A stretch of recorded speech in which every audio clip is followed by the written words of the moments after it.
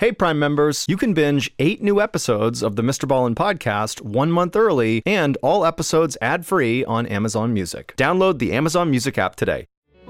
Late one night in 2004, a young woman was asleep in her downstairs bedroom when she suddenly was awoken by a bright light shining in through her bedroom window. The motion sensor light outside on the garage had been tripped. The young woman, who was sitting on her bed by this point, squinted and tried to look outside to see what had caused this, but she couldn't see anything, and so she just assumed it had to have been a neighborhood cat or something that had tripped the sensor.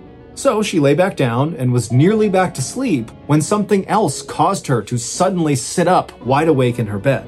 But this time, it was not a bright light. It was a sound, footsteps to be exact. And these footsteps were not outside. They were inside her house, right outside of her bedroom door. Seconds later, this woman would live a nightmare. But before we get into that story, if you're a fan of the strange, dark, and mysterious delivered in story format, then you come to the right podcast because that's all we do, and we upload twice a week, once on Monday and once on Thursday. So, if that's of interest to you, please offer to pick up the Amazon Music follow button after their work shift is over, but don't show up, and instead just keep sending them periodic text messages that promise you are only 5 minutes away. Okay, let's get into today's story.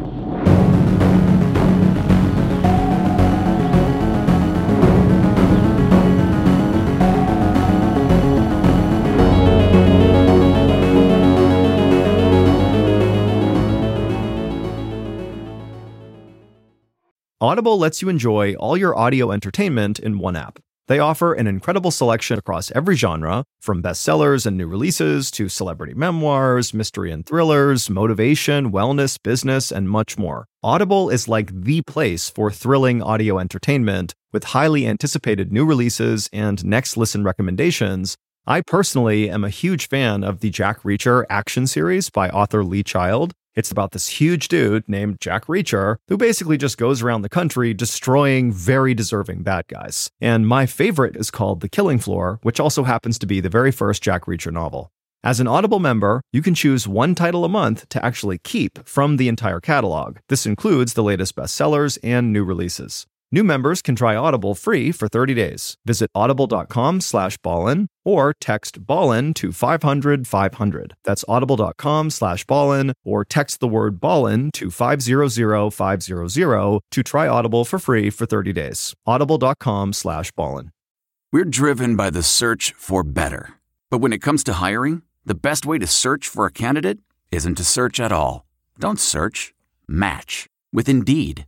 Leveraging over 140 million qualifications and preferences every day, Indeed's matching engine is constantly learning from your preferences. So the more you use Indeed, the better it gets. And listeners of this show will get a $75 sponsored job credit to get your jobs more visibility at Indeed.com/match. Just go to Indeed.com/match right now and support our show by saying you heard about Indeed on this podcast. Indeed.com/match. Terms and conditions apply. Need to hire? You need Indeed.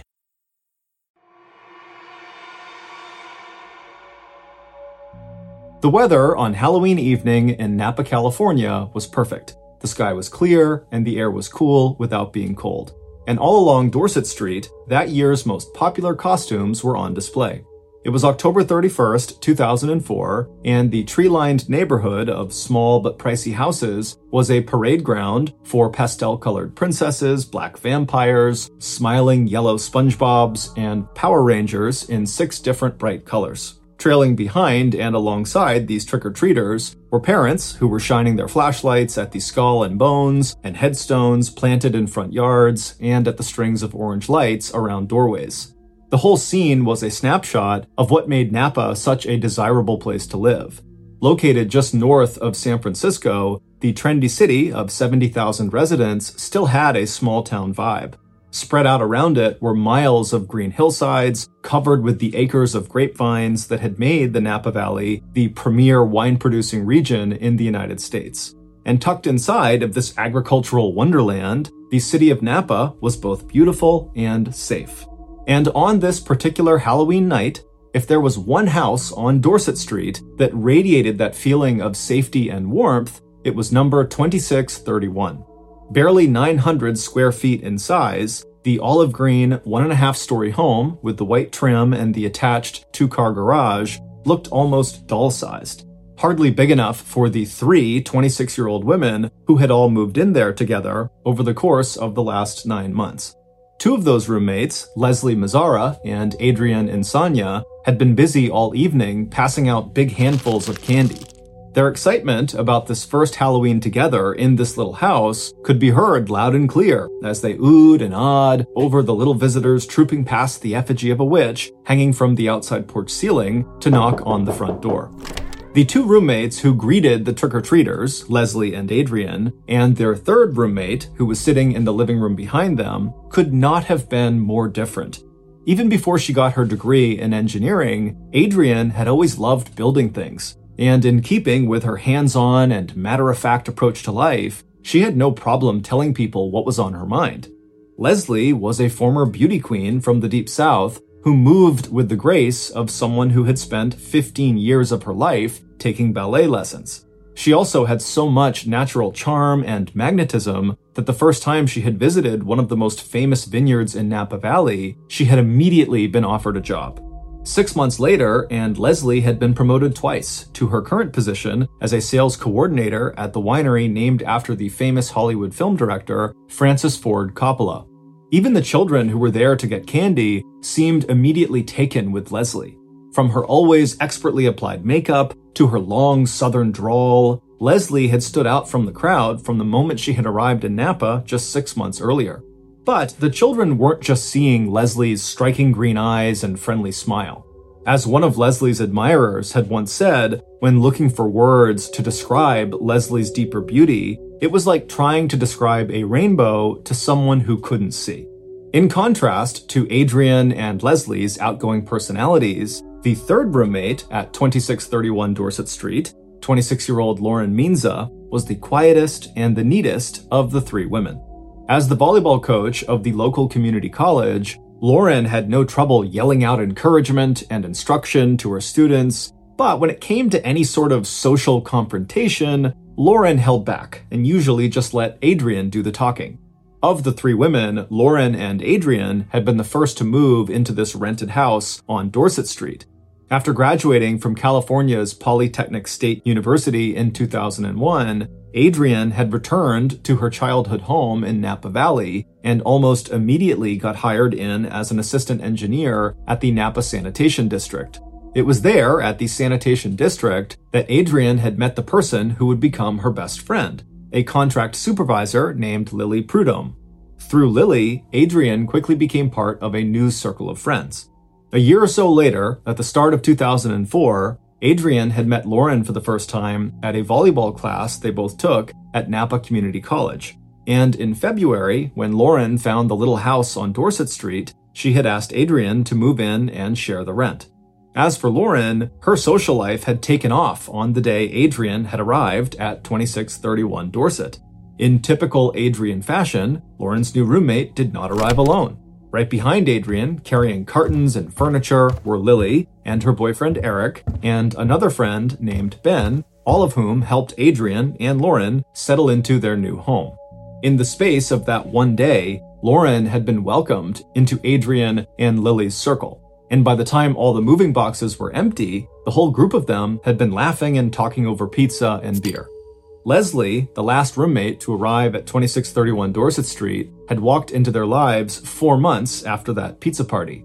Leslie had actually been living right next door to them for several weeks, and in passing conversations, Lauren had felt an instant connection to Leslie. Lauren liked Leslie's sense of fun, and even more, Leslie's genuine warmth and interest in other people. So when Leslie's roommates made plans to move out, Lauren and Adrienne invited Leslie to move in with them. Before long, the upstairs bedroom across from Adrienne's was filled with Leslie's clothes, perfume, and makeup. Leslie's arrival had definitely changed the dynamic at 2631, but in a fun way. While Adrienne had arrived at the little house with a tight but small circle of close friends, Leslie arrived with an army, not just friends, but acquaintances and more male admirers than she could even count. And those were just the people Leslie knew in Napa. Her phone was filled with contacts from her life in Georgia and South Carolina, including ex-boyfriends who still made regular calls to Leslie, hoping to rekindle an old romance. But despite her busy social life and being involved with at least 2 different men at the same time, inside 2631, Leslie had respected her roommate's expectation of privacy. For the most part, if any of them wanted to spend the night with a boyfriend, they did it quietly and very infrequently, or they spent the night at the man's house. But that October, Leslie had started breaking that unspoken house rule, causing the first and only real conflict among the 3 roommates. 3 nights before Halloween, on October 28th, Leslie and one of her dates had made so much noise in Leslie's bedroom that Adrian and Lauren decided it was time to call a house meeting. Lauren had dreaded what she expected would turn into an awful confrontation, something she totally hated, but with her amazing charm and tact, Leslie had managed to diffuse the situation. Before the women even sat down together, Leslie sent both Lauren and Adrian an email apologizing for putting them in such an awkward situation and costing them most of one night's sleep. The roommates' ability to resolve the situation with some simple rules about having men over, rather than arguing or fighting about it, had felt like a win for all 3 women. And by Halloween Day, everything felt right again with the world. The handyman that their landlord hired was outside working on the house, and that afternoon, Lauren spent a few hours out playing soccer and running errands.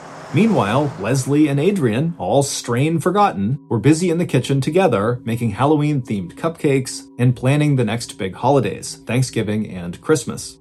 By around 9 p.m. on Halloween night, nearly all the adults and trick-or-treaters along Dorset Street had all gone home, and the front door light at 2631 had been turned off, leaving the witch and the little patch of pumpkins in the front yard in darkness.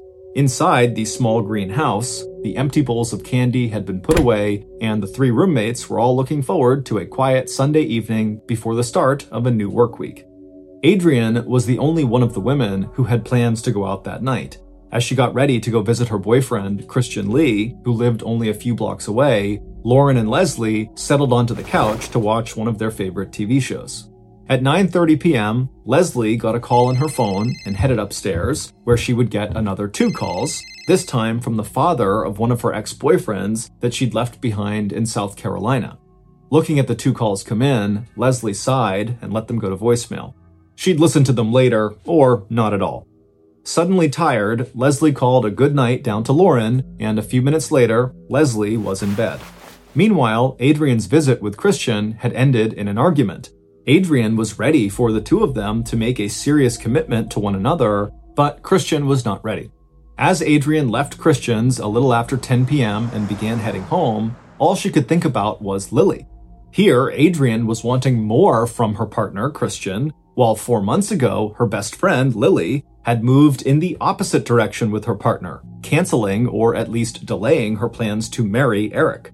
Letting herself through the door of 2631 about a half hour later, Adrian reminded herself that love was just not easy. And after saying hello to Lauren and her dog Chloe, Adrian made her way up the stairs to her bedroom, directly across the tiny landing from Leslie's bedroom. By 11 p.m., Lauren and Chloe were also tucked in for the night in Lauren's downstairs bedroom. Just a few minutes before, after letting Chloe outside in the backyard one final time, Lauren had done what the last person to bed always did. She'd made sure all the doors were locked, including the garage door and the back sliding door. Then she had turned out all the indoor and outdoor lights, glanced one last time around the cozy house she called home, stepped inside her bedroom, and closed the bedroom door behind her. 2.5 hours later, a little after 1:30 in the morning, Lauren woke up suddenly to a flash of bright light and a bark from Chloe, who was lying on the bed next to her. Outside her window, the motion sensor light attached to the garage had clicked on. Lauren waited, listening, but heard nothing. Turning back over in her bed, Lauren murmured to Chloe that it must have been a neighborhood cat out on the prowl. But just minutes later, Lauren found herself wide awake a second time. And this time, it wasn't the outside light. This time, she'd been awakened by a sound coming from inside the house. Shushing her growling dog, Lauren listened intently, and she heard quiet footsteps making their way up the stairs towards the second floor where the other two roommates were sleeping. Lauren's first thought was that Leslie must have broken their new house rule and invited a man over to spend the night, and that was him kind of sneaking into the house to be with her. Annoyed, Lauren did her best to quiet Chloe and go back to sleep. But just a few minutes later, at about 2 a.m., in the early morning hours of November 1st, Lauren heard the first scream. Lauren and her dog instantly bolted upright. It was obvious that that scream had not been from lovemaking. And a moment later, Lauren's confusion turned to panic and terror as she heard a second scream coming from upstairs, followed by the sound of a violent struggle in the room directly above her. Furniture being shoved aside, things falling on the floor, the stamping of bare feet and shoes. And then Lauren heard Adrian's voice raised to a shout, "Oh my God, please help! Please help!" Without turning her light on, Lauren stumbled out of her bed. She opened the door of her room and took one step into the dark hallway. For half a minute, Lauren just stood there listening, paralyzed with shock and fear, until suddenly she heard the sound of the glass light fixture at the top of the second floor landing break, and then she heard pounding footsteps as the intruder seemed to fly down the stairs 2 or 3 at a time, coming directly towards her. Jolted into action by a huge rush of adrenaline, Lauren reached down, grabbed Chloe, and turned toward the back door of the house. But no sooner had she stepped through the sliding door onto the patio and out onto the cold, damp grass than Lauren realized her mistake. The backyard was completely surrounded by a 6-foot-high fence, with no way for Lauren to escape. Terrified, Lauren dragged Chloe with her into a thicket of bushes, and just above the thudding of her own heart, Lauren could suddenly hear, from inside the house, the clack of the wooden window blinds in the kitchen. The sound told her one thing. The intruder had not followed her into the backyard. They were somewhere in the front of the house where the kitchen was. And then, when the clacking sound stopped, Lauren thought she heard a window break. Whoever had been inside the house must have left. And then, in the sudden quiet, Lauren heard it again. Adrian's faint but desperate cries for help. A moment later, Lauren crawled out from the cover of the bushes, and then, feeling her way in the darkness, she re-entered the house through the back door, and as carefully and quietly as she could, she picked up the receiver of the kitchen phone to call 911. But all she heard was the beep, beep, beep of a busy signal. And in her mind's eye, Lauren pictured the phone upstairs. The receiver knocked off its hook during that terrible struggle she'd heard just a few minutes earlier. Lauren put the phone down, and then, taking a deep breath and praying she was right, that the intruder was gone, she tiptoed to the front of the house, turned, and then began to climb the stairs. She was careful not to touch the dark smears along the right side of the staircase that she knew were blood, focusing instead on the light that was coming from one of the bedrooms. Reaching the tiny landing, Lauren stepped around the broken glass light fixture on the floor and turned so she was looking through the door into Leslie's room. But before Lauren could even register the feeling of wet blood on the floor under her bare feet, Lauren saw Adrian. Her friend was crouching in a narrow space between the wall and Leslie's bed. But something was terribly wrong. Adrian's face and neck and arms were covered in blood. As Lauren rushed over to help her friend, Adrian made an effort to speak, but all Lauren heard was a long, gurgling breath deep in Adrian's throat. It was at that point that Lauren noticed something else. On top of the bed, in a pile of blankets and clothes, she saw the body of her other roommate. Leslie lay face down and motionless, with deep cuts all across her back and upper arms. Lauren tried not to slip in the blood as she backpedaled out of Adrian's room. Turning on the landing, Lauren ran down the stairs, she grabbed her cell phone out of her bedroom, and she punched in 911. By the time police and medical emergency vehicles had pulled up to the curb outside 2631 Dorset Street at 2:13 a.m., Lauren and her dog Chloe were still sitting inside of Lauren's car. Afraid that whoever had attacked her friends might come back for her, Lauren had grabbed her dog, jumped into her car, cell phone pressed to her ear, and driven up and down the street as she begged the emergency dispatch operator to send help, and did her best to describe what had happened. She said, "Both my roommates are hurt. I think they're dying." The first officers on the scene set up a loose defensive perimeter around the house. Before letting the emergency personnel inside 2631, 4 other officers, guns drawn, cleared the inside of the little house to make sure it really was empty, except for the 2 victims. The police, who had reached Adrian just before she died, later described the carnage in the upstairs bedrooms as the bloodiest crime they'd ever seen.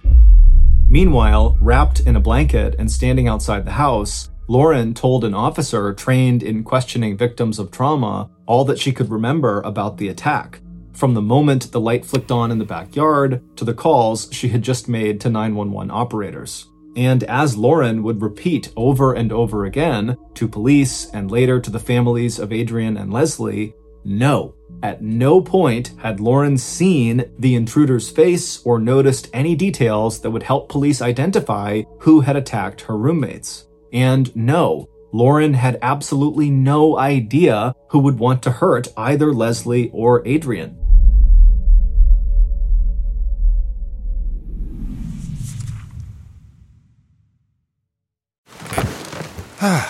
The comfort of your favorite seat is now your comfy car-selling command center, thanks to Carvana. It doesn't get any better than this. Your favorite seat's the best spot in the house. Make it even better by entering your license plate or VIN and getting a real offer in minutes. There really is no place like home. And speaking of home, Carvana will pick up your car from yours after you finalize your offer. Visit Carvana.com or download the app and sell your car from your comfy place. Worried about letting someone else pick out the perfect avocado for your perfect impress-them-on-the-third-date guacamole?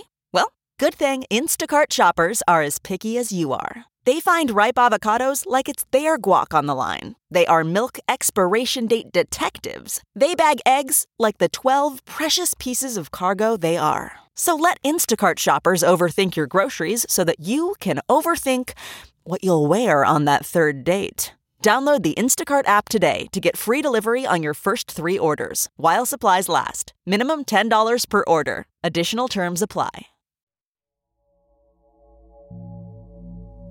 By 2:30 a.m. on November 1st, the little house on Dorset Street, surrounded by yellow crime scene tape, was lit up in the glow of portable floodlights. Most crime scenes yield maybe 2 to 3 pieces of physical evidence, but over the next 2 days, the crime scene techs, who were now combing the inside and outside of 2631, would collect a whopping 71 pieces of evidence.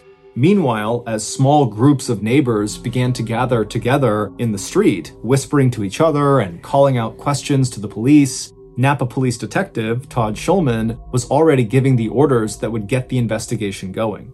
The 4-year veteran investigator assigned officers to canvass neighbors and the growing crowd outside to see if anyone remembered seeing anything or anyone that night that was out of place or suspicious. And based on what Lauren had been able to tell police about her roommate's work, personal and social lives, the detective also ordered his team to start interviewing friends, coworkers, boyfriends, and acquaintances of the 2 victims. And by mid-morning, 7 hours after Adrian and Leslie were murdered, police would be knocking on the doors of Adrian's best friend, Lily Prudhomme, and Adrian's boyfriend, Christian Lee.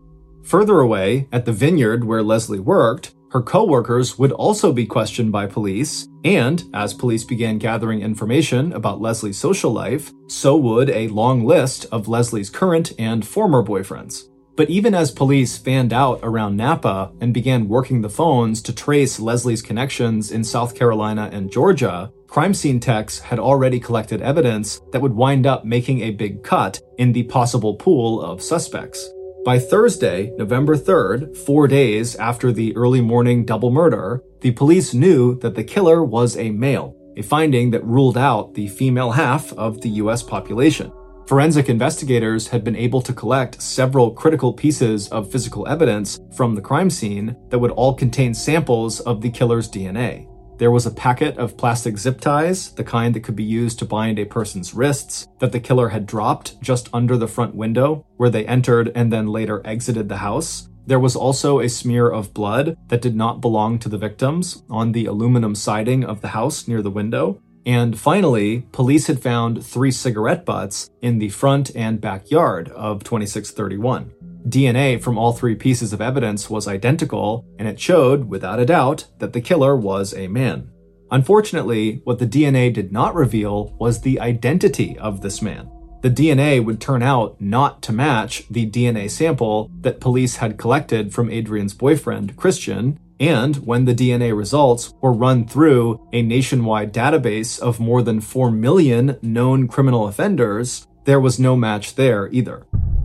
Although the police would not release this information to the public for another 2 weeks, the DNA results did clear any females, including Lauren and Lily, of any involvement in the murders. And even though Detective Shulman could not completely rule out the possibility that the murders of Adrian and Leslie were just the result of a burglary gone horribly wrong, the DNA results showing the killer was a man did support the investigators' emerging theory of the murder. The violence of the attack suggested the killer had a personal motive. And with Adrian's boyfriend off the suspect list, and given the number of men who had been close to or involved with Leslie, police began to focus on Leslie as the killer's prime target. And Adrian must have just been in the wrong place at the wrong time, a witness who had to be eliminated. Still, there was a second theory about these murders, a theory that would make this case even harder to solve, and one that was already keeping terrified residents of Napa awake at night. That theory was that the murders were the work of a serial killer, a person with no connection to their victims, a killer who might strike again at any moment or leave without a trace and continue to kill somewhere else.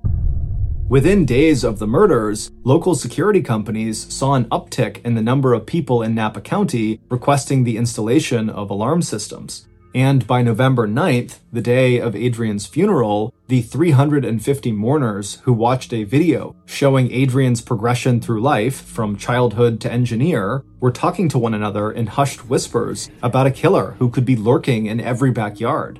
One day later, on Wednesday, November 10th, the city of Napa offered a $100,000 reward, money collected from local businesses, for information leading to the arrest and conviction of whoever had killed Adrian and Leslie. But despite the size of that reward, and despite the long list of potential suspects in the murder, most of them connected in some way to Leslie Mazzara, as November 2004 came to a close, police had still not made any arrests. And by December 2nd, 1 month after the Halloween night murders, Napa's police commander was offering a very sobering update on the investigation. So far, progress had consisted of what police figured out had not happened at 2631 Dorset Street. Investigators had ruled out domestic violence. They had also ruled out any gang-related connections to the murder, a lead that popped up when they found out that Leslie's father was serving back-to-back life sentences in Florida for his role in a murder conspiracy. Adrian's boyfriend, Christian, had also been ruled out as a suspect, along with that father of one of Leslie's ex-boyfriends who had called Leslie twice the night before she was killed, and the handyman who had been working on the roommate's house on Halloween Day. But according to the commander, the lack of progress had nothing to do with a lack of effort on the part of law enforcement. In the days after the murders, several other high-profile agencies had joined forces with the Napa police. Those included a response team from the Federal Bureau of Investigation, the Napa County Major Crime Investigations Team, the California Department of Justice, and a handful of recently retired local detectives who had been rehired to help investigate this case.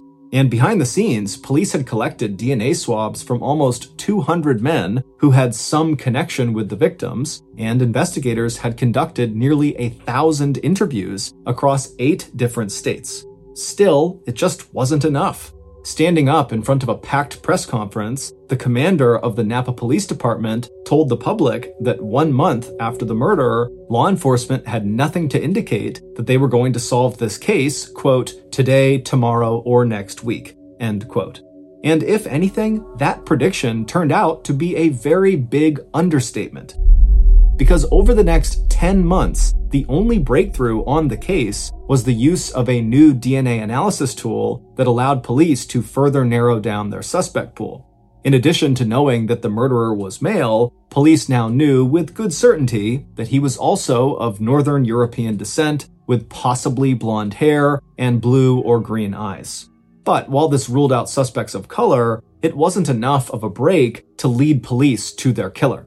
In the meantime, as the investigation dragged on, friends of Adrian and Leslie tried very hard to keep the memory of these two women alive and to move forward with their own lives. In between candlelight vigils, fundraisers, and interviews with the media about Adrian and Leslie, there was only one bright spot. Inviting their friends and Adrian's family to join them, Lily and Eric got married in a celebration of life service at the Big White Episcopal Church on 3rd Street in Napa. It would not be until the fall of 2005, almost a year after Adrian and Leslie were murdered, that investigators finally got the break they needed to solve the so-called Halloween homicides. After basically running out of options for kickstarting an investigation that had ground to a halt, the Napa Police Department had decided to go public with one of the details in the case that they had been keeping a secret. Holding back evidence is a common practice in investigations. Investigators like to use undisclosed information to help confirm whether a suspect actually knows details about the crime that have not been made public. It also helps police rule out false confessions. In this case, the detail related to the cigarette butts that had been picked up by crime scene techs in the front and backyards of 2631 Dorset Street early on the morning of the murders. In August 2005, 9 months after those cigarette butts were collected and tested for DNA, further analysis had revealed that the cigarettes themselves, Camel Turkish Golds, were very unusual. Not only did the cigarettes have distinctive markings around the filter, they had only been on the market for 14 months, and they were only sold in Napa by a handful of stores. A month later, on September 21st, in a last-ditch effort to jog the memory of anyone who might know a smoker of Turkish Gold cigarettes, Detective Schulman released the name and description of the cigarettes to the local media, calling the information an important new piece of evidence in the Halloween murders. And for one television viewer, that evening's headline story about these Camel Turkish Gold cigarettes immediately struck a nerve.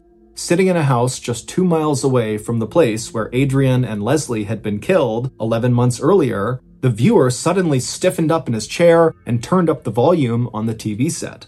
As the newscaster ran through the latest details in the murder investigation, the young man watching knew that he had information that could be vital to the police trying to solve this case. Leaning forward, the young man clicked through other news stations on TV to see if he could find out any more information on what police were calling a breakthrough.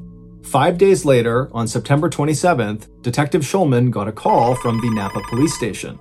Someone had just walked into the station asking for a detective and said he had important eyewitness testimony related to the murders of Adrian and Leslie. Based on this person's information, along with follow-up interviews and additional investigation by law enforcement, here is a reconstruction of what police and forensic experts believe happened to Adrian Insania and Leslie Mazzara on the night they were killed. For the killer, Sunday, October 31st, 2004, was a day of terrible disappointment. And at that party, on that Halloween night, as the killer looked around the table at the people sitting there and playing cards with him, his feelings of jealousy, anger, and resentment just kept getting stronger and stronger. Those feelings were helped along by all the alcohol, 1 drink for every hand of cards he lost, and the killer was losing the game badly. By the time the killer had been driven back to his house, he was so drunk he had trouble standing up, and by the time he stumbled into the empty apartment, he couldn't even remember getting dropped off at his own front door. But sometime after midnight, after waking up from a short sleep, the killer was sober enough to make a plan for that night and early morning that did not involve going back to bed. Instead, the killer had decided to go confront at least one of the people that he held responsible for the emotional pain he was feeling. And on his way out to his car, the killer stopped in his garage and put together his murder kit, a packet of plastic ties secured with a rubber band, and a sharp knife with a 4 to 5 inch long blade. Then, just before hopping into his car and heading for his destination, the killer patted his coat pocket, making sure he had a pack of his favorite cigarettes, the only brand he smoked now, Camel Turkish Gold. 10 minutes later, when the killer arrived at the little house at 2631 Dorset Street, he parked the car across the street and turned off the engine. Before getting out, he sat for a while in the darkness, looking at the orange pumpkins on the lawn and the witch with the green face twisting from one of the ceiling rafters of the front porch. Then the killer opened the car door and walked across the street until he was facing the closed white garage door of 2631. Standing there quietly, he pulled out his packet of cigarettes and began to smoke while he lifted his eyes to stare at the upstairs windows. When he flicked one of his cigarette butts out of his hand and into the grass, the sudden movement was picked up by a motion sensor and the backyard light suddenly turned on, temporarily blinding him. But even though this startled him, and he might have even considered turning around and going back home, he ultimately decided to continue with his plan. He moved from the white garage doors across the front lawn to the front door, where he gently tried turning the knob. But the door was locked. However, that didn't mean the windows were locked too. Taking out his knife, the killer stepped from the door over to one of the front windows. And sure enough, when he inserted the blade between the windowsill and the window sash, he could feel the upward give as he pried the window open. And once he was able to slip his fingers under the sash, it was easy to push the window open all the way, giving him plenty of room to crawl inside.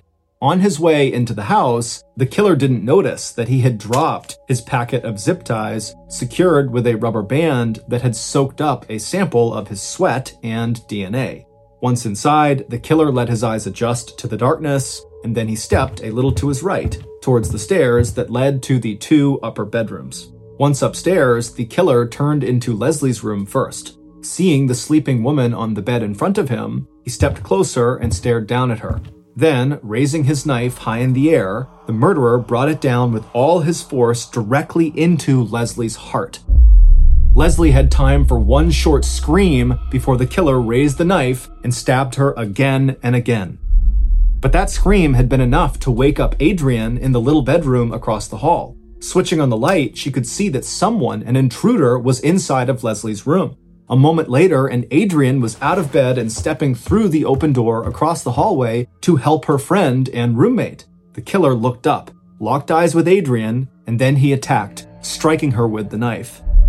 And when Adrienne fought back, the killer struck again and again and again, leaving cuts and wounds all over her upper body, arms, and hands, along with a deep gash across her face and neck. The frenzied attack had left blood everywhere, in pools on the floor and spatter marks along the walls and the bed. But from the very start of their struggle, Adrienne had begun to shout and call out for help, and she did not stop. And even as Adrienne began to bleed out, her cries were so loud that the killer panicked. Running out of the bedroom, he turned on the landing, smashed the glass light fixture on the wall before pounding down the steps, taking them 2 and 3 at a time, leaving streaks of bright red blood where his fingers had touched the wall. Once he reached the bottom of the stairs, the killer raced for the front window, causing the wooden blinds to clatter as he jimmied himself through the opening and back out onto the front porch. This time, the smear of blood he left on the exterior aluminum siding was his own. At some point, he had cut himself, leaving a clear DNA marker alongside the window. A moment later, the killer had reached his car, yanked open the driver's side door, thrown the bloody knife onto the back seat, and headed for the freeway that would take him home. It's believed the killer either didn't know Lauren was still there at the property, or he simply was too panicked from all the screaming and chaos happening upstairs that he did not want to stick around any longer. Either way, Lauren was ultimately spared. Back at his apartment, the killer stripped off his blood-stained clothes and took them out to the backyard. Building a fire in the fire pit, he fed the clothes and his shoes into the bright orange flames. Later that same morning, when Lily Prudhomme heard the news that Leslie and Lily's own best friend Adrienne had been murdered, Lily was absolutely heartbroken.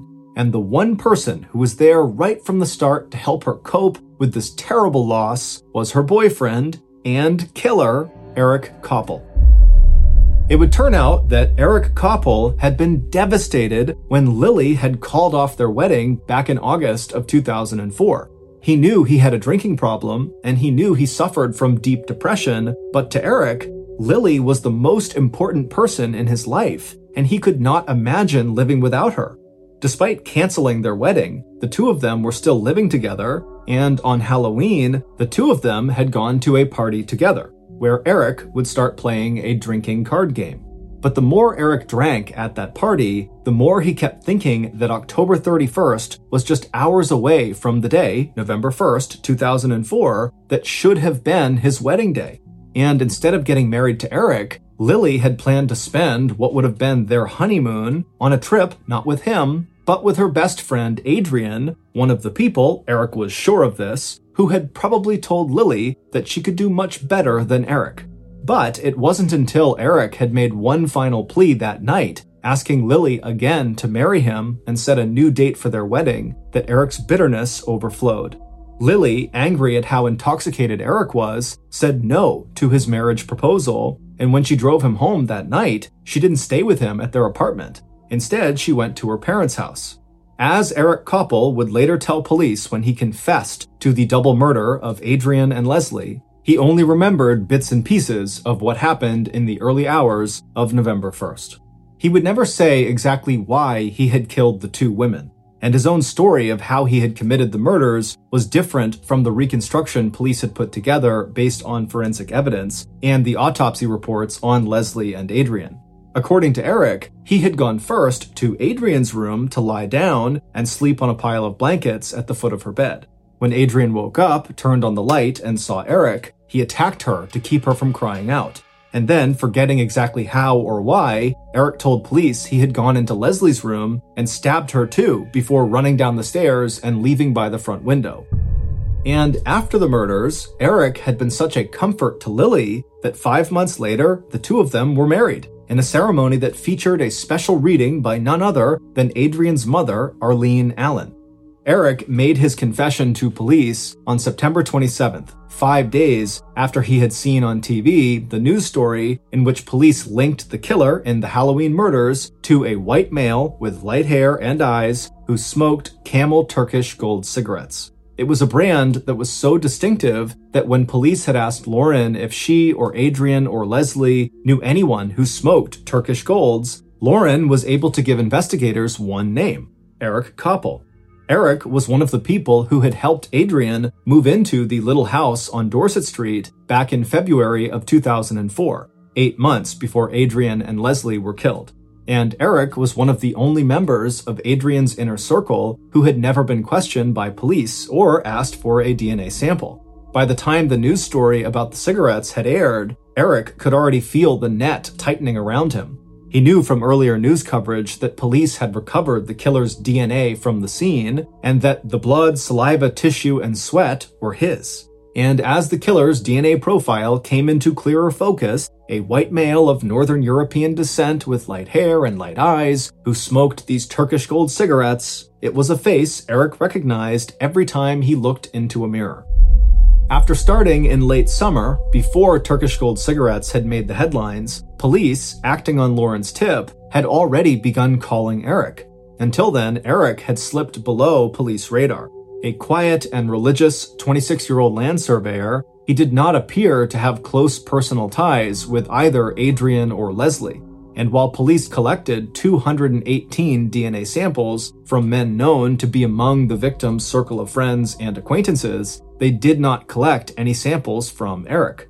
When Eric arrived at the police station on September 27th, 11 months after he had killed Adrian and Leslie, he didn't come alone. After seeing the TV news story about the Turkish Gold cigarettes, Eric apparently wrote suicide letters to his family.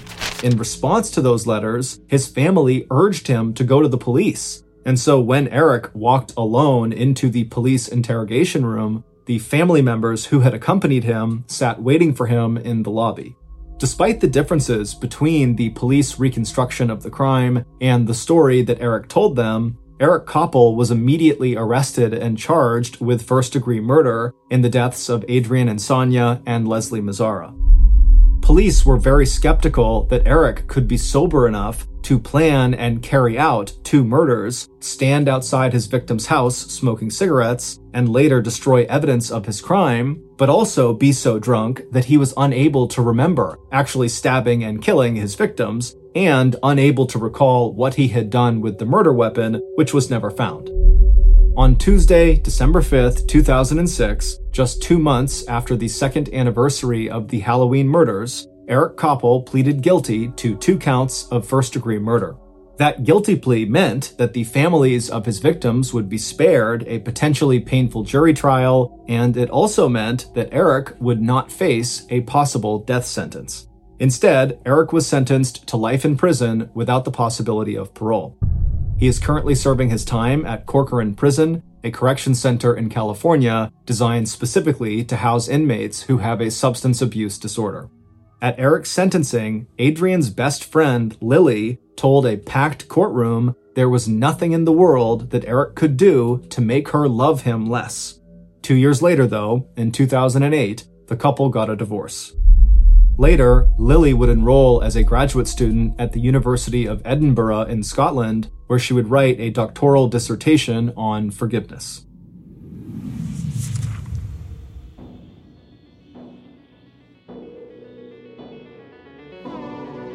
Thank you for listening to the Mr. Ballin podcast. If you got something out of this episode and you haven't done this already, please offer to pick up the Amazon Music follow button after their work shift is over. But don't show up, and instead just keep sending them periodic text messages that promise you are only 5 minutes away.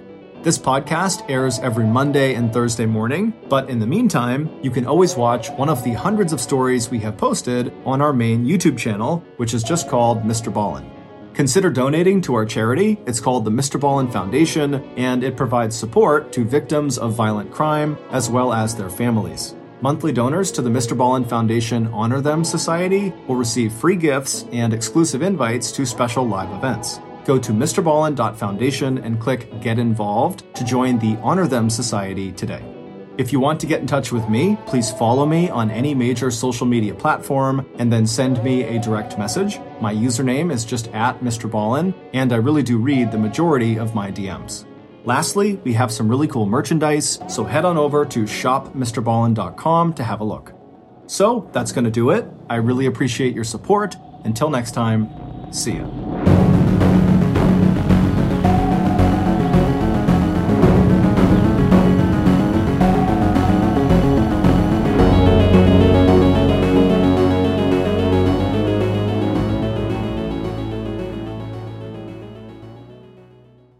Hey Prime members, you can binge 8 new episodes of the Mr. Ballin podcast 1 month early and all episodes ad-free on Amazon Music. Download the Amazon Music app today. And before you go, please tell us about yourself by completing a short survey at Wondery.com/survey. If you're listening to this podcast, then chances are good you are a fan of The Strange, Dark, and Mysterious. And if that's the case, then I've got some good news. We just launched a brand new Strange, Dark, and Mysterious podcast called Mr. Ballin's Medical Mysteries. And as the name suggests, it's a show about medical mysteries, a genre that many fans have been asking us to dive into for years, and we finally decided to take the plunge, and the show is awesome. In this free weekly show, we explore bizarre, unheard-of diseases, strange medical mishaps, unexplainable deaths, and everything in between. Each story is totally true and totally terrifying. Go follow Mr. Ballin's Medical Mysteries wherever you get your podcasts, and if you're a Prime member, you can listen early and ad-free on Amazon Music.